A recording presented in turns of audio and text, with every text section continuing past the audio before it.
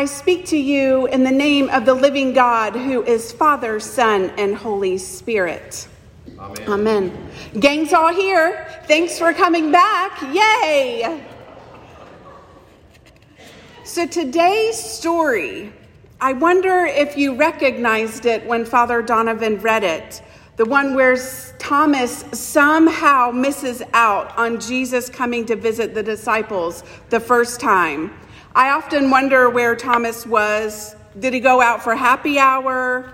Did he need to go run an errand? Maybe he needed to take a smoke break. Who knows? Where was he? Thomas is famously known for insisting on seeing the wounds for himself. And while most of us think that it was because he didn't believe the stories that he was hearing, I know it was because he wanted to confirm that Jesus was indeed a holy man.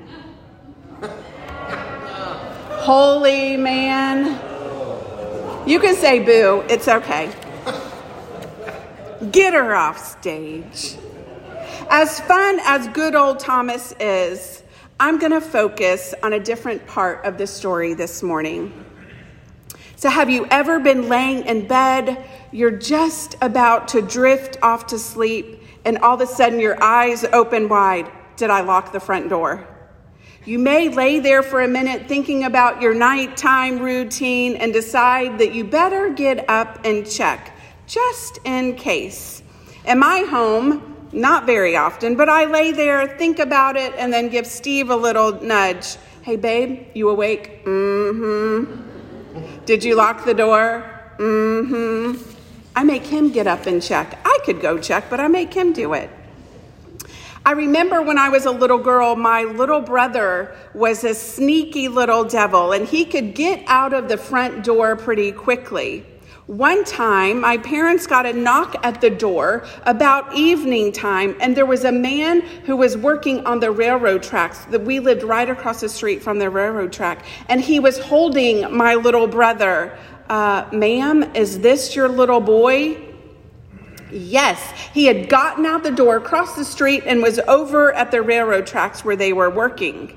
And another time, it was about 8 o'clock, my mom had tucked us all into bed, and my little brother somehow had gotten out, walked all the way down the street with his little 2-year-old self, knocked at the door of his best friend saying, "Can Donna play?" And the mom called my mom and said, "Are you missing somebody?" My mom's like, "No, I don't think so." She said, "You better check because Patrick's down here and he wanted to know if Donna could play." After that, my parents got one of those locks on the door. Maybe you have them, maybe you remember them. They're the kind that you put up real high with a little chain, and it has a little thing you lock. After that, nobody could get out anymore. My little brother could not get out. So they had peace knowing that we were all safe inside, especially my sneaky little brother. Door locks have been around for a very long time. Archaeological digs reveal that in Jesus' day, a door was probably locked with a bar and a prop. So they had this iron bar and some sort of heavy prop to hold it shut. And for the wealthy, they had a slave that actually slept by the front door, keeping the bad people out. Locking a door creates a self-defined barrier between yourself and others. A locked door says something. To the outsider, it says, "You're not welcome here." But to the ones who are on the inside, it says, "The lock is keeping us safe." We lock our doors out of fear that someone may rob us or hurt us, or fear that our little ones can get out and get hurt. Locked doors make us feel safe on the inside. And this morning, we find ourselves behind locked doors with the disciples. It was evening on that very first Easter. The sun was going down, the glimmer of the day still shone in the sky. Earlier that day, Jesus had revealed himself to Mary Magdalene. She had seen Jesus face to face, and she had already told the disciples that she had seen her Lord. But the disciples, not knowing what was in store for them, were full of fear, huddled inside the house behind a locked door. Their world had been turned upside down. They were terrified of the Jewish authorities. Their Messiah had been killed, and they could be next. Grieving and reeling, not sure what was going to happen to them, they decided hunkering down behind a locked door was probably their best bet. At any moment, the Roman soldiers might come in to take them away. Already one betrayer had been found in their group. Any knock at the door would bring them trembles. Any word from outside brought terror to their hearts. Often, our hearts can be like locked doors. Shame, guilt, fear, sin are tools that we use to keep God out. And yet, none of those things can keep Jesus out. After his resurrection, the first thing Jesus does is enter the house to be present with the beloved disciples. He appeared to the disciples who have locked themselves away from the world out of fear. While they were struggling and mourning, God showed up. He didn't need them to open the door. He simply showed up. Think about it. If Jesus would have knocked on the door, you think they'd really answer? Hey guys, it's me, Jesus. I think they probably would have been freaked out and not opened the door. Now here's what I really love about this. When Jesus shows up, he wasn't mad. He didn't holler at them for being so afraid. He didn't scold them, or did he question why they had locked the door? Instead, our God stood among them, wanting to be with them. He spoke directly to their fear. Peace be with you. Jesus' first words to his disciples are a blessing of peace. And wonderfully, we not only hear it once, but we hear it again and again. Jesus' greeting to them recalls the words of comfort that had been spoken just a few days before at the Last Supper, when he said, "Peace I leave with you, my peace I give to you. I do not give to you as the world gives. Do not let your hearts be troubled, and do not let them be afraid." The very presence of Jesus brought peace and security. He appears among the mourning and the shocked and the afraid, and probably even a little angry crew, and says, "Peace be with you." His words are a part of his purpose in being present with them and with us. We can know peace because the resurrected Lord is with us. No matter our circumstance or what fear is gripping us right now, Jesus is with you. You see, when Jesus said, "Peace be with you," the Prince of Peace was standing in their midst. God is peace. The Prince of Peace shows us that in spite of all the hurt and harm and the world can and will inflict on us, God's compassion and care, embodied in Jesus, stands in their midst. Resurrected, alive, peace is with them.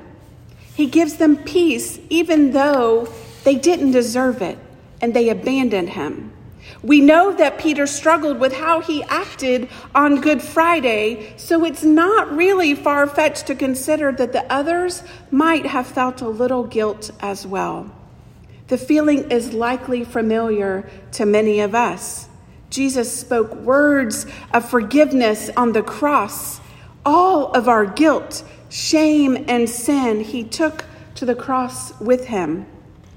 And now he blesses those who have done him wrong with peace. To be forgiven is to be made free at peace, set in a new direction. We might call God's forgiveness our commissioning. When Jesus offers the action that follows forgiveness and its welcomed peace, he describes the disciples as sent, just as he is sent by the Father. He says, as the Father has sent me, so I send you. The peace of Christ is woven together with sending them out into the world. They are to be forgiven people of peace out in the world. The disciples are to be people who give peace, who physically show up, who sacrifice for others out of love and for peace. We too are forgiven people who should show up, give peace, and sacrifice for others out of love and for peace. Just as his commissioning words roll off his tongue, Jesus breathes on the disciples and tells them to receive the Holy Spirit, reminding them of the promises of the Spirit who would sustain them in the days to come. Jesus told his disciples just a couple chapters ago, the Holy Spirit whom the Father will send in my name will teach you everything and remind you of all that I have said to you. And then he goes on to tell them, peace I leave with you, my peace I give you. Jesus knew that his followers would face many challenges in the days ahead, but he also knew that the Holy Spirit was exactly what they would need to get through those tough times. As I see it,